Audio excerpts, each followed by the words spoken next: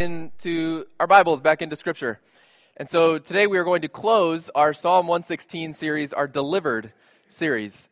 And so this will be the last of 5. If you've missed any, they're all on the website. You can go to bgcovenant.org. You can find whatever you need there. So this will be the end of that. Next week, we'll start a brand new series around community.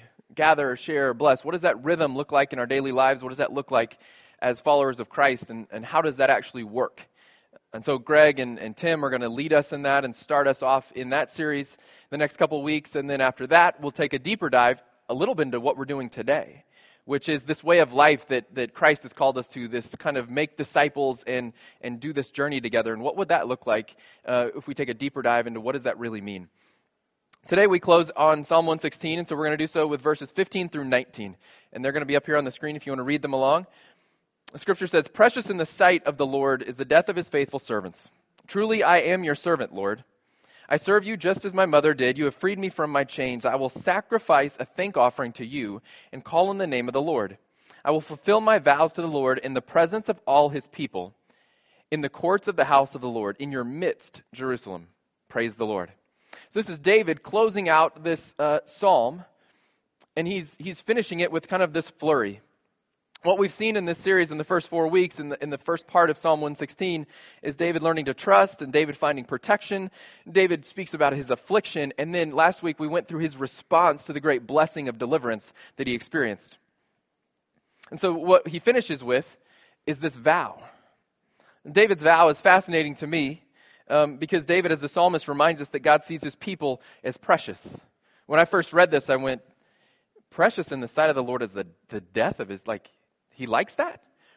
And I dug into it a little bit in the language, and so when we read verse 15, it says, "Precious is in the sight of the Lord is the death of his faithful servants." What that means is that God finds his children precious, and he holds them in a precious way, so that when they pass, he feels it, and he cares, as opposed to just, oh yeah, whatever, them. Precious in the sight of the Lord are his servants, and so their life and ultimately their death matter to God. And so I moved past that and I went, okay, well, if that makes some sense to me, what about this vow? David restates his deliverance and his promise to live a life in sacrifice in return to God for his goodness. He says, "I will fulfill my vows," which harkens back to verse 2 where we read a few weeks ago. It says, "Because he turned his ear to me, I will call on him as long as I live." David remembered that God listened. He remembers that God inclined himself with this posture of God literally inclines himself to David and reaches down and touches David and delivers David. And David says, as a result of that, at the close of the psalm, I will live my life in return. And so he's called on God, and now he vows to God to live his life as this toast, this offering. And so we have to ask the question, what is a vow? We've talked about this a little before, but a vow has nothing to do with a feeling. It has everything to do with behavior. Wedding vows are not, you make me feel like this. They're, you're going to stick with me because you're stuck with me no matter what. When I was trying to get my wife to marry me, I took her up on top of this observation tower in San Antonio called the Tower of the Americas. It's a 750-foot tall tower, and I take her to the observation deck, and I just started laying out promises to her. And at the end of all these promises, I proposed. But those promises were my vows to her. And none of them had to do with, you make me feel this way. And I won't tell you what they were, but I will tell you that they still get referenced regularly.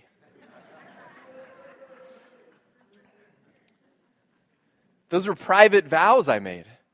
Hey, if this happens, when that goes that direction, when this goes sideways, here's where I'll be. Those were private vows I made, but look at David. David's saying something more akin to the vows in a wedding ceremony. Andy and Ellie, I'm going to point at Andy and Ellie, they're getting married in October. And I'm going to make them say vows in front of their family and their friends.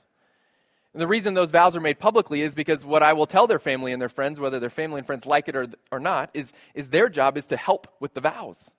Their job is, if they've been included in this public profession, their job is to cheer them on, to encourage them to fight for that. And if someone were to break that, it's the people who were at that wedding that are going to be responsible to put it all back together. That's a public vow. And that's what David's saying here. David's saying, I'm going to fulfill the vows I made to my Lord. I'm going to do that in the presence of all of his people in the courts of the house of the Lord. So what we have to remember is in David's time, there was one altar where all the people would gather. And John Calvin says about this passage, he says, this idea that they would gather at this communal altar in the temple, this idea that David would fulfill his vows in the presence of the people, Calvin says that means that they would commit to mutually stimulate one another to the cultivation of godliness. That what David is saying, I'm going to do this in the presence of the people. I'm going to do this in the courts of the house of the Lord. What he's promising is he's going to stimulate God's people to the cultivation of goodness and godliness, which is just such a rich word picture of what David is promising to do. This is not a vow of private obedience, which we so often find ourselves, especially in American Christianity, where we read something and we individualize it immediately and make it about me. David is saying, yes, it's that, but it's that on display, and it's that to encourage and stimulate and grow the rest of us. David is offering a life that aims for nothing less than to stimulate the cultivation of godliness in others. What if that was your mission when you woke up in the morning? Lord, help me stimulate the cultivation of godliness in others. I know in a farming community that there are people that know a whole lot more about farming than I do. But I also know that just watching the seasons, you see the amount of work that goes into something growing. The cultivation of something is not happenstance. My backyard garden would be great evidence of this. I have lots of things growing, but we haven't had a tomato yet. My cucumbers are about an inch long and not getting any bigger. Our lettuce doesn't look edible. Carrots, never have seen them again. And I can walk through all the different things we planted. I go, man, the cultivation of anything is work. And it's knowing it rightly, and it's spending time on it regularly, and it's finding just the right soil and just the right spot. And this is saying that we should, like David, wake with the desire to cultivate godliness in others. Mutually stimulate each other towards something greater, which means that's going to take some work. It begs the question of us.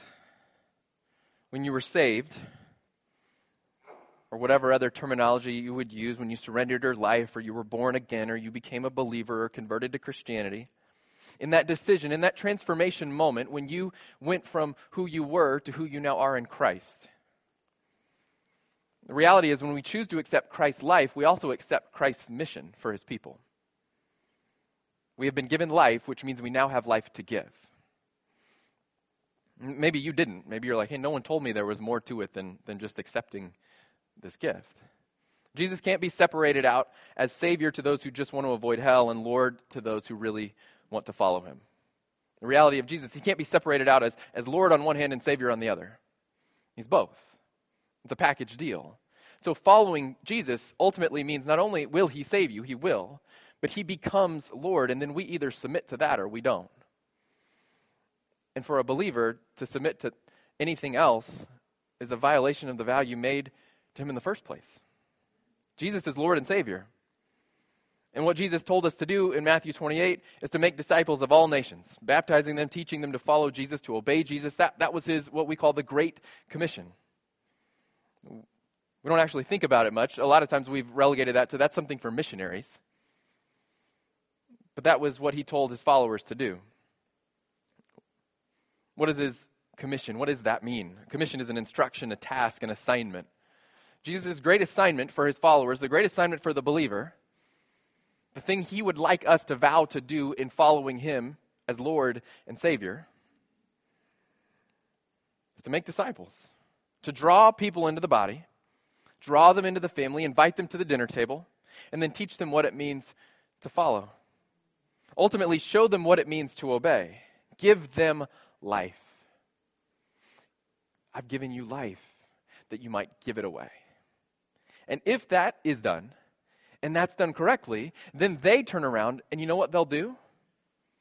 They'll make disciples. And that was Jesus' model. Why don't you make disciples who will turn around and make disciples, and so that generations from now, disciples are making disciples are making disciples.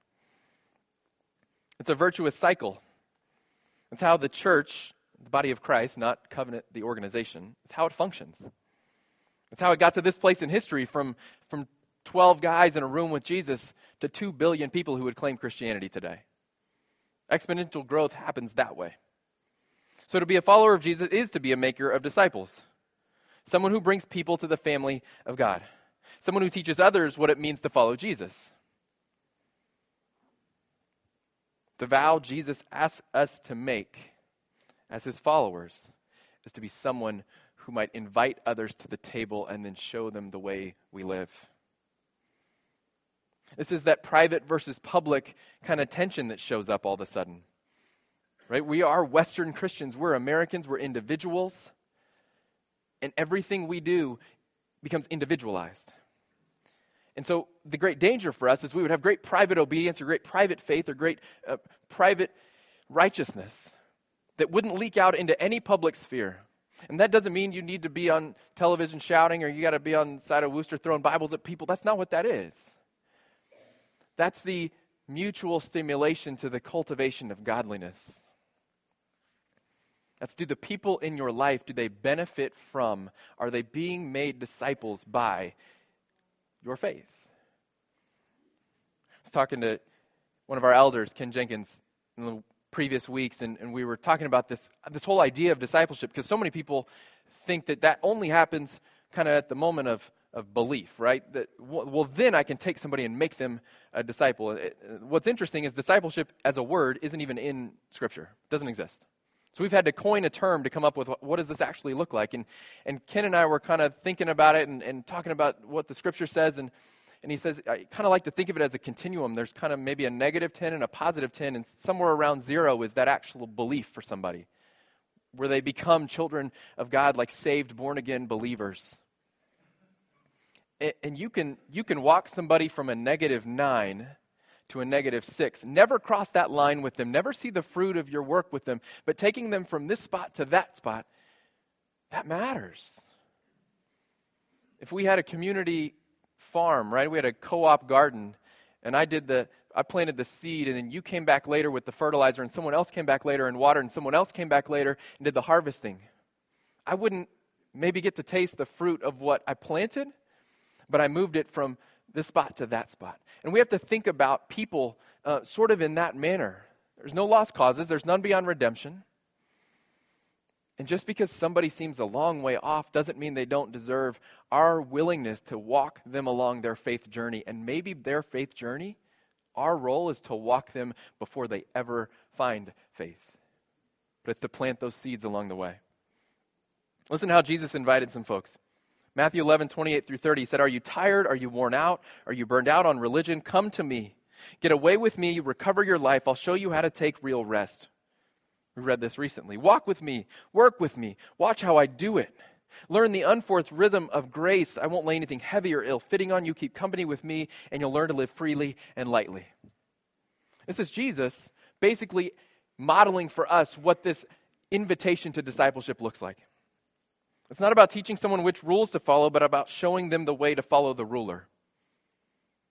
That's what we invite people to. It's not teaching them which rules to follow. Oh, you can't do that anymore. You got to do this. You can't do that. Careful on this. It's showing them the way to follow the ruler. An invitation to follow Jesus is then an invitation into the unforced rhythms of grace. Jesus commissioned us to invite people into life with him, into the path of his goodness on the faith journey. But most often, we don't disciple others because we're afraid. We're afraid we don't know enough Scripture. We're afraid we don't understand enough theology, or we don't have all the answers. And so we wait until we know just a little bit more, until we learn just a little bit more, until we're just a little bit more mature. It isn't about that. David looked at it and said, I have this life, I'm going to give it. I have some experiences, some history, I'm going to learn from it, and I'm going to give it. Because the person that's at a 1 on the 10 scale, can they disciple someone who's at a 0? Which isn't to say we're all going to get assigned a number and you're going to carry that around and be like, I'm looking for a 4 because I need a... It doesn't work that way. But everyone can walk with someone else along the journey. Everyone can hold someone else's hand as we grow up in faith. There isn't somebody who cannot walk with someone else in faith. It isn't about becoming an expert. It isn't about becoming the next great theologian in order that you might have a conversation with somebody. Sometimes the beauty of the journey is asking the right questions together. We moved to Ohio 14 months ago. Most of you already lived in Ohio. So what you did is you invited us to Ohio, and then you discipled us in the ways of Ohio. Do you realize that? You invited us. We didn't live here. We visited. Seems like a nice place. And then you called and you're like, hey, we think this might work. And we went, okay. And so you invited us in. And then you said, let us show you how to live in this place that's so strange to you. Where's all the concrete? There's like grass. Why isn't it so hot? What is this giant spoon for? That's a snow shovel. What's snow? You invited us and you discipled us into what that looked like. You told us that Grand Rapids has this little restaurant that when your guests come in, it'd be a really neat thing to go drive them to Grand Rapids and take them to this place. It has a great little patio. It's quaint. The food's good. You'll love it. We went, oh, okay. Or you said Lakeside is this hidden treasure on Lake Erie in the summer that you can go to. It's like this throwback to the 50s. You should come with us and see it. And we said, okay. You said you have kids. Well, you should go to Imagination Station. So somebody bought us a pass to Imagination Station and said, take them there. They'll love it. And they do. And someone said, come and see this zoo with us. It's an amazing zoo that we have around here. But let me take you and show you. And they showed us. Somebody said, buy sweet corn here, not there. Take dance lessons, little girls, here. Here's how to have a basement. We don't have those. Here's how to winterize your house. What is winter? Here's how to use a snowblower. You invited us to Ohio, and you showed us the rhythm of life here. That's what Jesus is asking us to do for others. And here's the reality. When we stretch this metaphor a little bit further, you're wildly imperfect people. Thank you.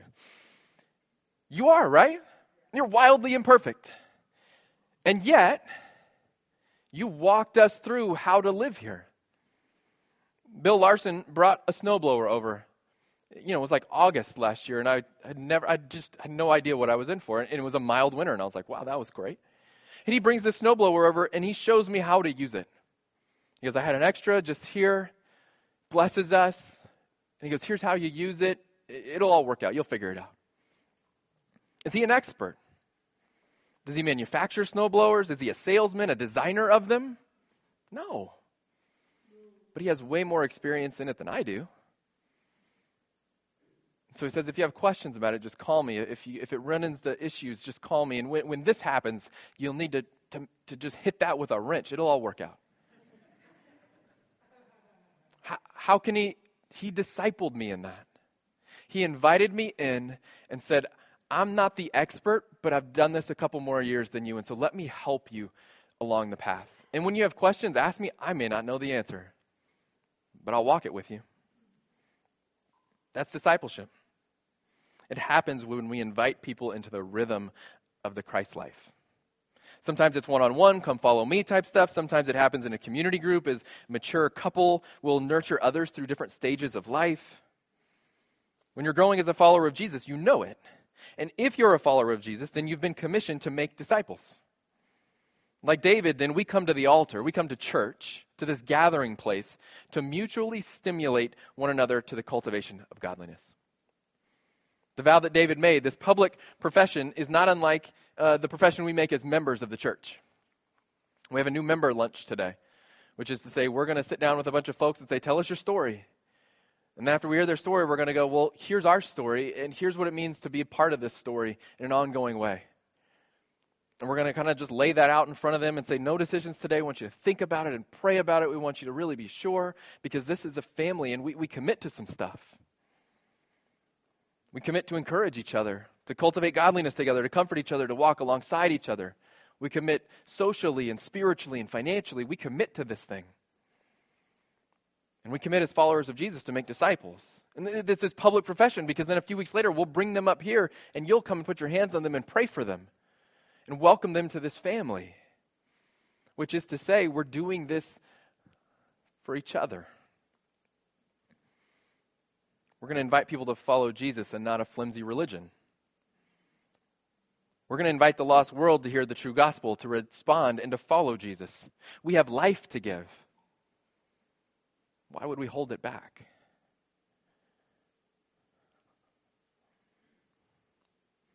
We have community group hosts in the room.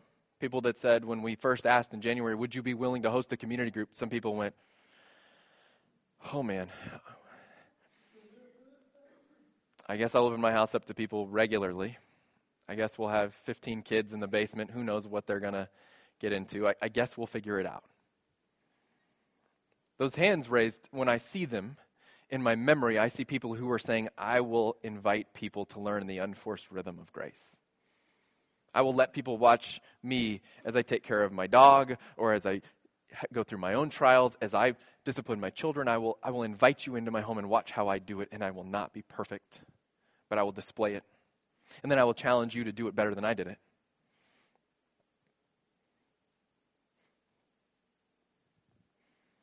That invitation to discipleship is a rejection of religion. Because religion, I hand you a book or a checklist and I say, just do what's in there. It's fine. And if you do enough of those things, you kind of make it. And if you don't, then we'll figure out a plan. The invitation to follow Jesus is a rejection of religion. Religion says obedience stirs you to salvation. Christianity says salvation stirs you to obedience. Jesus stirs something in us that drives us to desire greater obedience, greater trust, greater hope, greater joy, to follow a Jesus that stood in for me, to follow the Jesus who broke our chains to sin, who gave his life that we might truly live. If you're a follower in here, the question becomes, are you living out the vows that you made? Are you living out the commission from Christ? Are you making disciples? Are you training up people to carry the torch after you? Are you ushering people into the unforced rhythms of grace? That's the challenge. If you're not a follower of Jesus yet, consider this your invitation. We would love to invite you into the unforced rhythm of grace. The beauty of a faith that says it is not your works, but the gift of God, the gift of grace through faith that finds you saved and finds you whole and walks you back towards shalom, to peace, to wholeness, to rightness. You're invited. There's no better time to open your heart, your hands, to accept the life that Jesus offers, to get off the treadmill of religion and step into a relationship with Christ. Let's pray.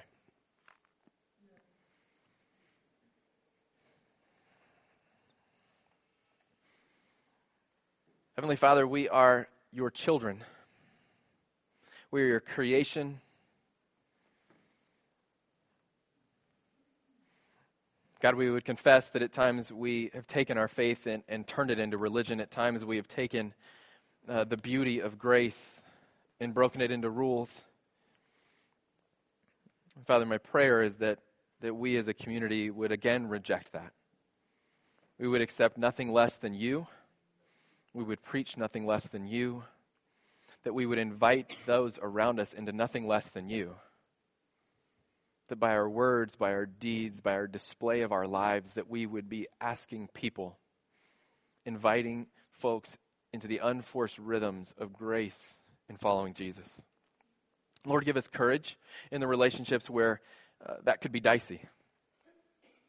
God, give us endurance with those that are far from you. Give us endurance to walk that path, to hold a hand, to walk the journey, to bring them one step closer, whether we ever get to see it or not. Father, help us be true students, these disciples that don't just learn and learn and learn, but Father, we learn so as to give away, we grow so as to grow others. God, for those in here that would say they're not yet a follower of Christ, that they don't yet know if they believe, We pray for those hearts. You would make yourself real to them, that you would stir in their spirits an undeniable truth and draw them to yourself, that we might walk together and see others join the cause, the journey, the beautiful salvation that you offer. God, we love you. We thank you for Jesus. We thank you for his sacrifice, his resurrection, and that our life is secure in his. We pray in his precious name. Amen.